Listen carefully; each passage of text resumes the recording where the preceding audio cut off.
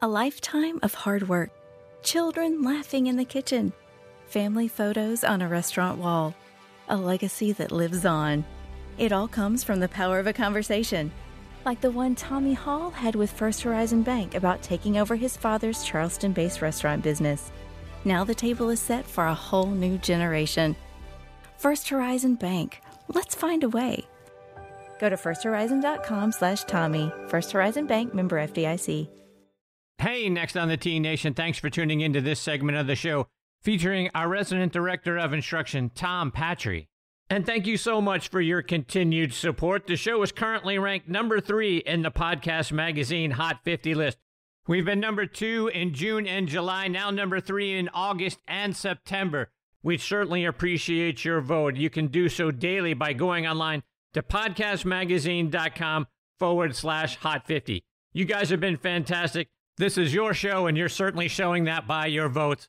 Thank you so very much. Y'all are fantastic. Enjoy this segment. Before we get started, I always like to remind you about our friends over at the Macklemore. As you guys know, my buddies and I were there again this year for our annual golf trip, and it was even better the second time around. Everything about what they have up there is first class. The accommodations are great. The practice facility is fantastic. Got even better not long ago when they opened up their new Himalayas putting course. The on-premise restaurant called The Craig has outstanding food and service. And to say the course is spectacular is a huge understatement. Can't say enough great things about the place, folks. Go online to themacklemore.com to see for yourself how great it is. The golf course is co-designed by our good friends Bill Bergen and Reese Jones. And our friend and PGA Tour caddy Kip Henley said, outside of Pebble Beach, it's the most beautiful 18th hole he's ever seen. Golf Digest agreed with him, naming it the best finishing hole in America since 2000, and Links Magazine doubled down on that, naming it one of the top 10 finishing holes in all of golf. See why we're all saying such great things about the place by going online to themacklemore.com. I also want to remind you about our friends over at TaylorMade. Golf is an interesting game, because the better you hit the ball, the fewer shots you have to hit. That means the better you hit the ball, the less golf you actually have to play. That's why TaylorMade made their Stealth Irons. TaylorMade Stealth Irons feature a catback design and a 3D toe wrap designed to help deliver increased distance through the bag and more forgiveness on those occasional, or maybe not so occasional, less than perfect shots. The result? Better shots more often, so you get to have more fun more often. So if you're the kind of golfer who wants to play less golf more often, try the Stealth Irons from TaylorMade. Beyond driven. Okay, now back in next on the tee with me, like he is every other week, is our resident director of instruction, Tom Patri. Tom will soon be transitioning back to his home base in Naples, Florida.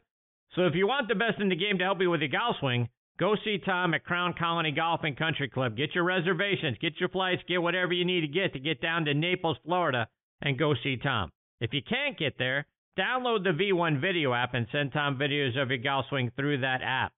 Please check out his website, tompatri.com, and give him a follow on Twitter and Instagram at TomPatrickGolf.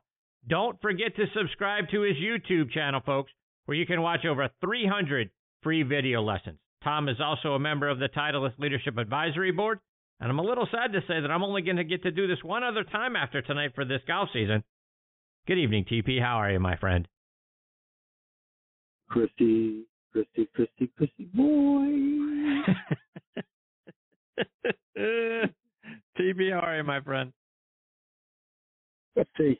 Aaron Judge is sitting on 60. He won't hit that 61st for me to celebrate.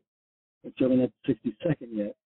I went to Giant Stadium last night for the Giant Cowboy game. I drove all the way from Charlottesville, Virginia. And the thing I came to the conclusion when I left that game with Chris was that Daniel Jones is worse in person than he's on TV. So other than that, I'm doing great.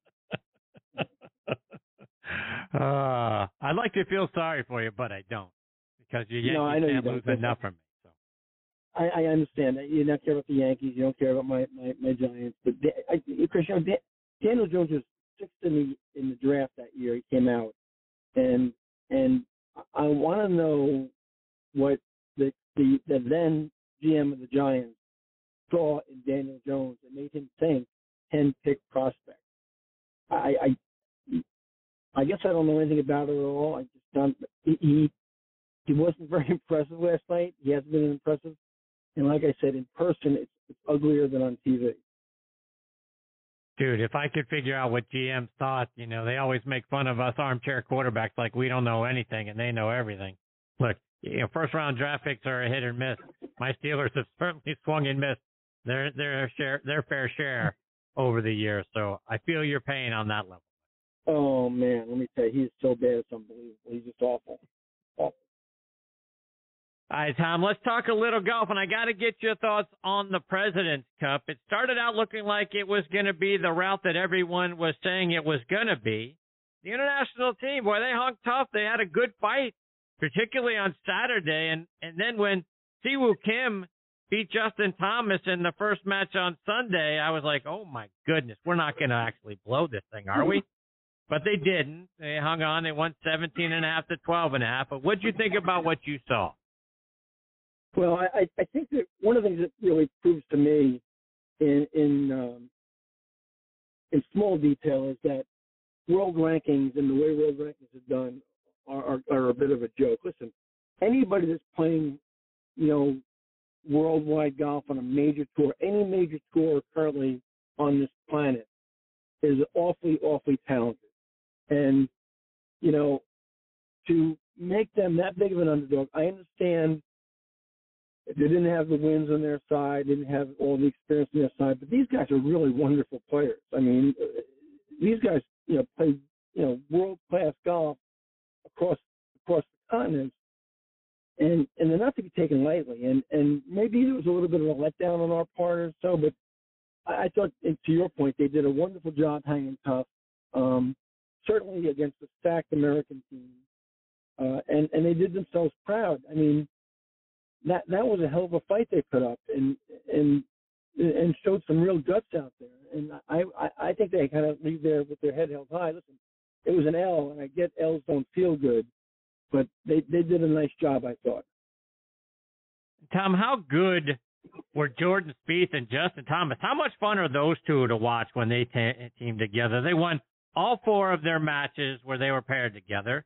Jordan made some unbelievable chip-ins and putts, and Justin very animated and funny with his gestures when Jordan would make a big putt or when he chipped in for the win on 15 on Saturday. It seems like these two guys need to be paired together for all the President's Cups and Ryder Cups that they qualify for over the rest of their careers. But how much fun are those two?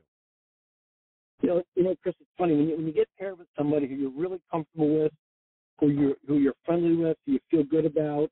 My sophomore year in college, I played in 5 best ball events with one of my college teammates who I was very close to, and we won all 5 of those events that summer, all 5 two-man team events, amateur events. And it was, there was a lot of juju there, and there was a lot of good feelings, and you had a lot of confidence in the guy next to you hitting shots. And you had comfort. It's the same situation. These two guys like each other. They play a lot of practice rounds together. They play a lot of golf at home together. They're close friends. They know each other's games very well, and they care about each other. So they're going to go out there and play their hearts out with one another. That's just really good mojo. I mean, would I pair them together every time, just like you said, every single time? The opposite side of that coin is Scotty Scheffler and Sam Burns. I think we all thought they were going to go out there and dominate, regardless of who they got paired against.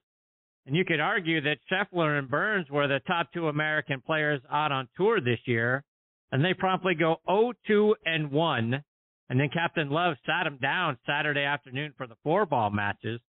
And on Sunday, Scheffler loses his singles match to Sebastian Munoz. Sam Burns manages a tie with Hideki Matsuyama. So collectively, they go winless for the event. You surprised that they couldn't come together and even get a point when they were paired together? Yeah, I am surprised, but I also understand that those two guys have been playing great golf all season. They've been grinding.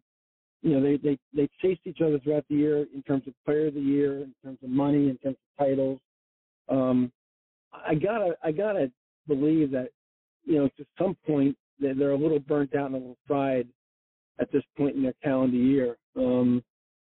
That being said, I am surprised they went winless, but man, they've got to be exhausted physically and mentally. They've been working so hard and pushing so hard throughout the season. and had great seasons individually. I think it's just a little bit out of gas. That's all that is. On the international team, a guy that really stole the show was Tom Kim. On Saturday, he had some great play and wonderful displays of emotion, which I love seeing out on tour. He and K.H. Lee beat Scotty Scheffler and Sam Burns, one of those losses those guys had in foursomes. Kim teamed with Siwoo Kim to beat Patrick Cantlay and Xander Schauffele in the 4-ball round. People are predicting that he's going to be the next big thing out on the PGA Tour. Is this a guy that not only the international team can get excited about and for his future, but also those of us who have been looking for a guy with personality and who generates some excitement out there? Is it too early that Tom Kim may be a guy who ascends up to elite player status, gets up there with the Jordan Spieths and the Justin Thomases of the world, and we get excited about a guy that is out there showing emotion and getting people pumped up and that sort of thing? Is it too early to think that that might be him in 2023? Yeah, he's in the team competition. He was the good guy version of Patrick Reed. He was the good guy version. He's certainly shown us recently, not even before the President's Cup, some really good play and displayed enormous talent. This kid is, he's a world-class player and he's on the rise. I love his game. I love the enthusiasm. I love the passion he brings to the tee. He looks pretty good, Chris. Now, let's not get too close and anointing anybody the next king of the game, but he certainly seems to have all the tools, and he's certainly fun to watch with his animation, for sure. And speaking of him, Tom, how clutch was Max Homa in the singles? He beat Kim 1-up in the singles matches on Sunday thanks to a great birdie on 15. Max really came up big for the U.S. team. Is he a guy that, on top of all the guys that we have lumped together for sort of the best players on tour, the group of the best players on tour, Max Homa feels like a guy who's scratching his way into that crowd? We paid a lot of attention to Scotty Scheffler. We paid a lot of attention at the end of the year to Rory McIlroy. We paid a lot of attention to Sam Burns. But if you look back at Max Homa's last 2 years and the body of work he's done and the steady rise, he's very quietly played extremely well, Chris. I mean, really, really played great golf. And he always seems to be getting just a little bit better each year, a little bit better. And he's creating almost, it seems like weekly, a better version of himself. And you got to like his sound bites. You got to like the personality. He's also fun to watch. He's right outside. I mean, just on the outside edges of that really exclusive circle. And I wouldn't be surprised if we see Max do something really special in the next couple of years. He's playing some beautiful golf. Tom, I want to go back to Jordan Spieth for a moment. He won his singles match over Cam Davis to complete a 5-0 week. Is this something that Jordan can build off of to propel himself into next season? Looking ahead, obviously, to the Masters in a place that we'd love to see him get redemption. Is this something that he can ride a wave on all the way up to next April, or is that just too far out to be able to think that you can sustain some sort of momentum or positive vibes that far into next year? Chris, every time we see Jordan on this beautiful rise, or there's something that's very, very, special, like this last week was special, and how well he played this race. He then disappoints us the following outing. And then he's good again, and he's bad again. Jordan Spieth is probably the player on tour that, if you put a gun to my head, I understand the least.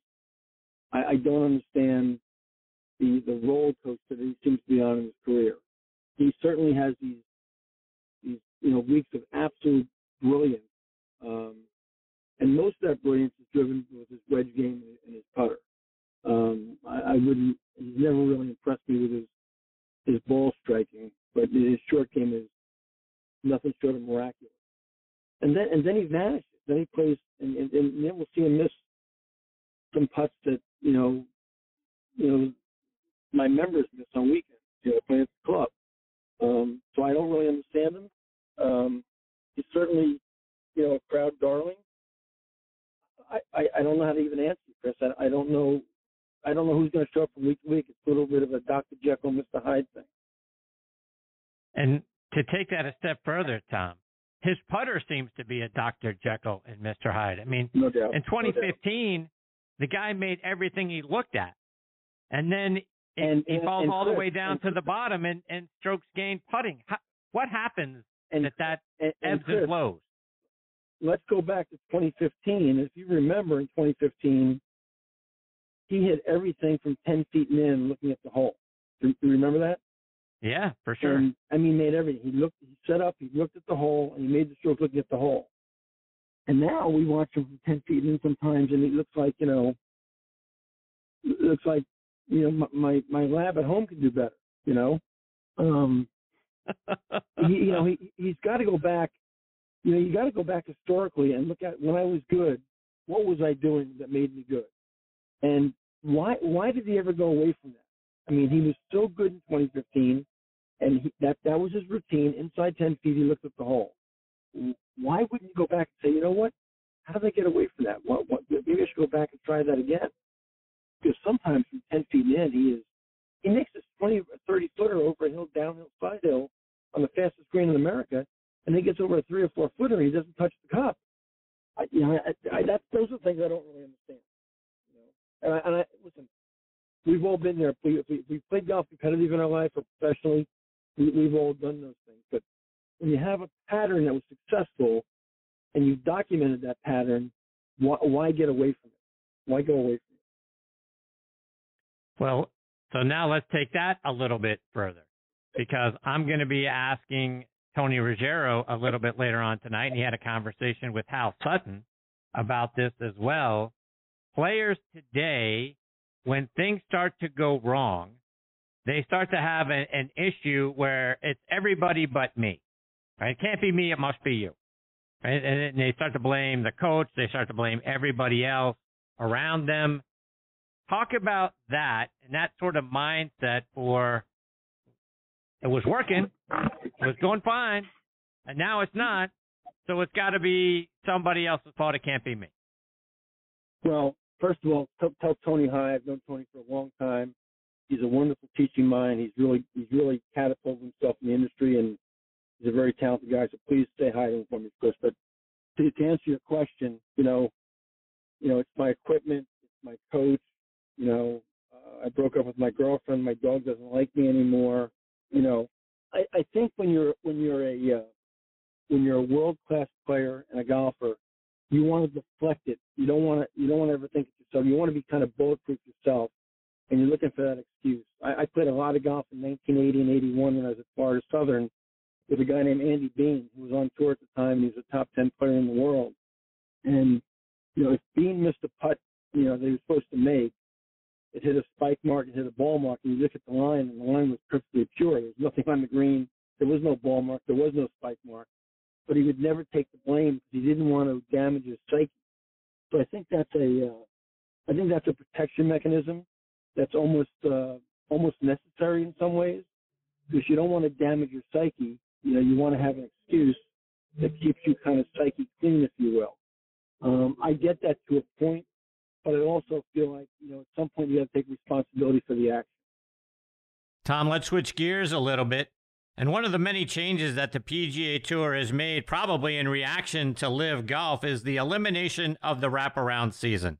So this is the last year we're going to see of it. Next year, there's going to be events for players who are outside of the top 70 to continue to compete for status, because next year the Tour playoffs are going to be reduced down from 125 to the top 70 to get into the first round.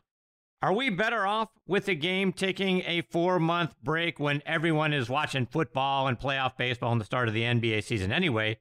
Or are you going to miss the wraparound season? I've always been a critic of the wraparound season, because I always thought that the guys on tour, regardless of their status, needed some downtime to decompress and get fresh again. And I thought the wraparound season, to some degree, if it continued, was going to be very damaging in shortened careers. You've got to rest your brain, you've got to rest your body, and you need a break. You need to get away. You need some family time. You need some, clear the head out a little bit.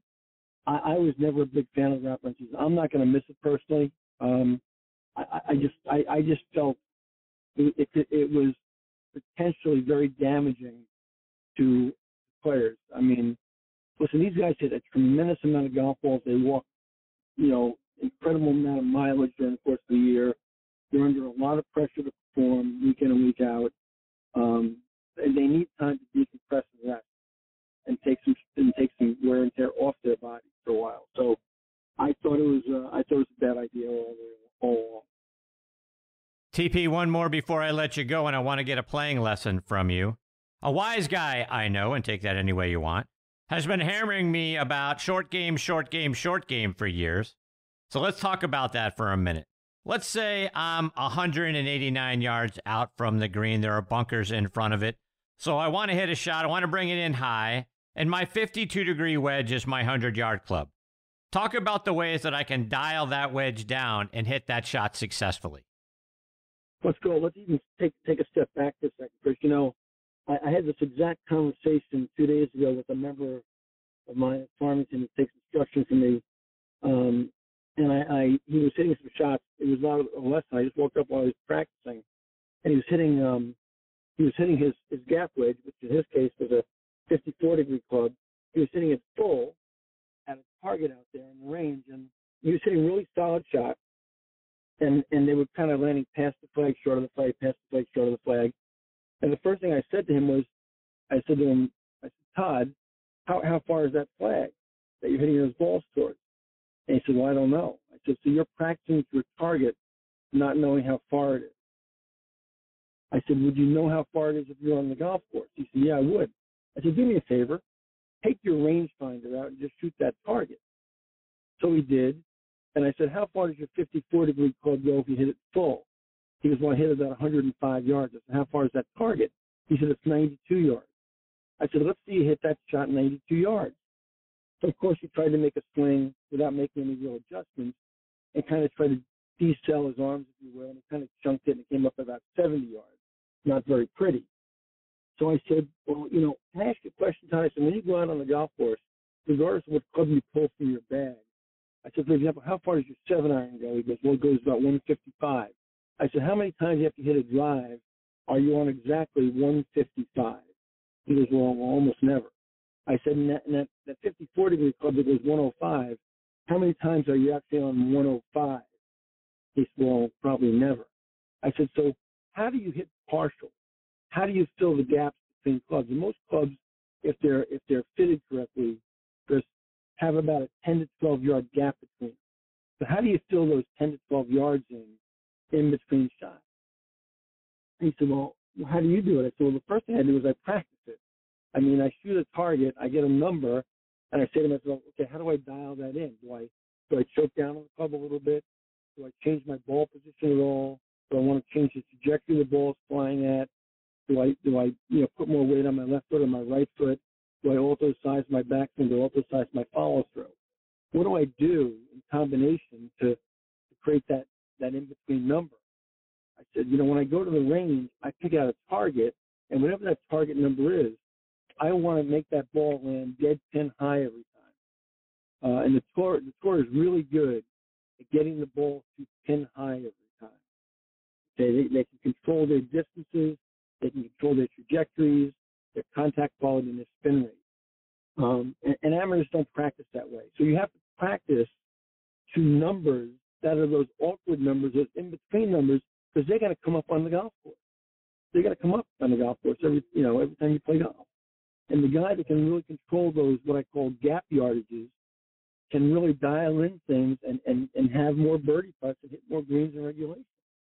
So I think making those little creative adjustments are the things that separate a good player from a great player.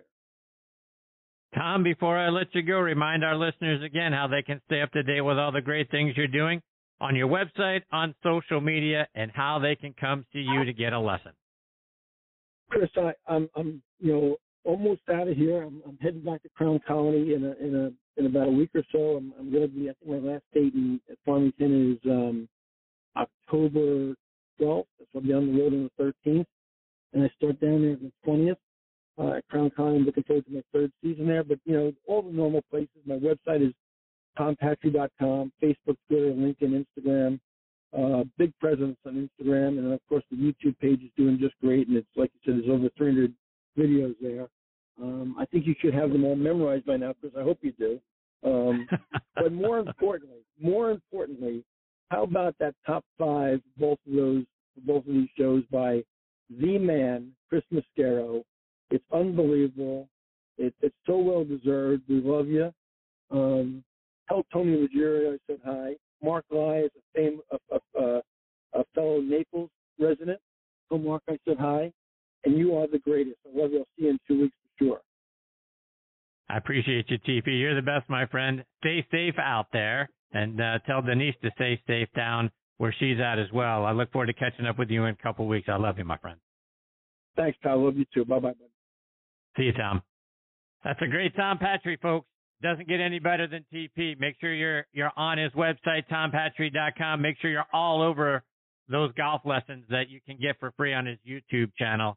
There isn't a finer person on the planet that I love like Tom Patri, and he and his lovely wife and all the folks that are down there in the Naples area. We're thinking of you, Tampa, all the folks on the Gulf Coast of Florida. We're thinking about you tonight. You're in our thoughts and you're in our prayers, and you will be for the next several days. Looking forward to catching up with Tom again in a couple of weeks.